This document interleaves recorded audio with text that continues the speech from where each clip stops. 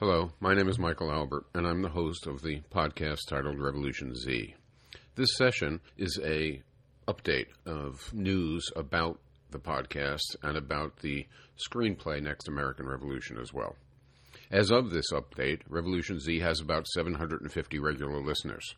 They, plus I guess some irregular listeners, listen to an average of 3 episodes a week each. That means a lot of people are starting at the beginning and catching up, which is very nice since the episodes are not pegged to news cycles or otherwise dated. Currently, which is to say for a 6-week stint that we are now nearly half through, I am doing 3 episodes a week, albeit with 2 of them, on average, a little less long than the usual 1-a-week entry. The shorter episodes are about the screenplay Next American Revolution. The longer episode is one of the normal flow of Revolution Z about vision or strategy. I have also begun having guests on episode, and we have had 2 guests thus far, Stephen Shalom and Cynthia Peters, the former talking about political vision and the latter about kinship vision. We will soon have 2 more guests, Justin Poder and Bill Fletcher, who will each help with issues of race community vision for a new society. And then we will hopefully have more guests in the future. And in time, we will have 2 episodes a week, 1, just me, and 1 featuring a guest to our question. Though my ability to arrange all that, to do the sessions, and to edit and present them is likely going to depend on getting some additional support from listeners. So far, almost exactly 100 people are donating, almost exactly $800 a month. I was surprised to find that is quite a success for a leftist podcast begun in the recent past. I was also quite sad to find out that is quite a success for a leftist podcast begun in the recent past.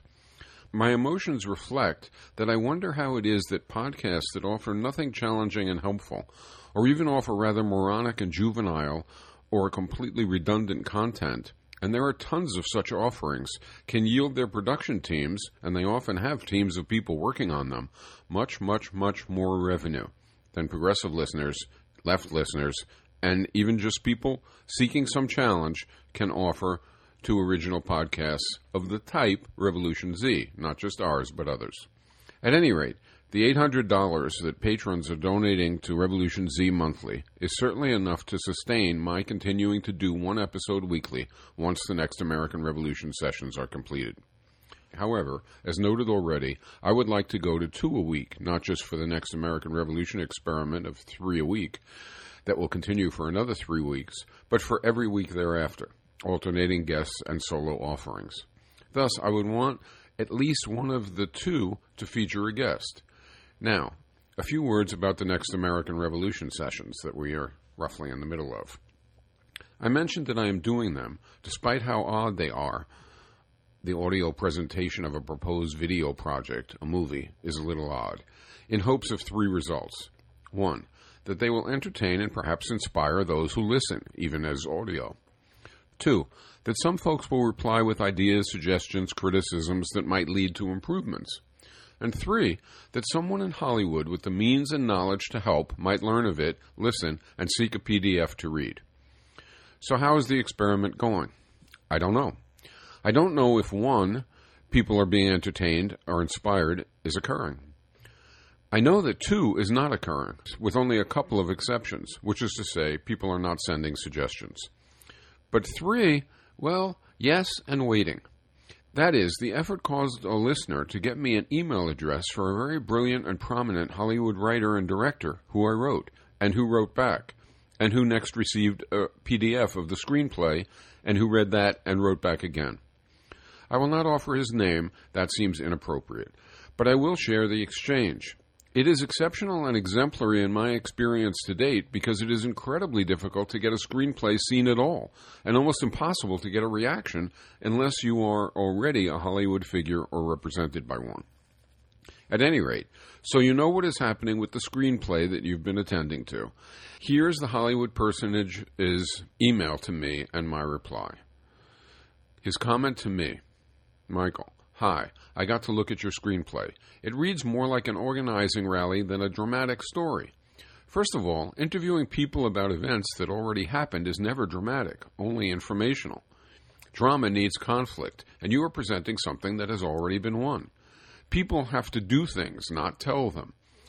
Many of the incidents described by people in exposition, like the strike at an assembly factory, could be dramatic. The audience has to wonder if the characters they side with will win or lose. There are twists and turns, gains and losses, and suspense about the outcome. What you have here is a bit like the movie The Shape of Things to Come, which is futuristic but pretty uninvolving due to the lack of uncertainty, the lack of drama. I don't think this is a movie. So that was the message that I got from this Hollywood personage. Here's what I wrote back, so you know why I am not just pitching the screenplay into the trash bin and forgetting about it. Thanks for replying so quickly. I agree Next American Revolution, if made, would not be a movie of the usual sort, not remotely.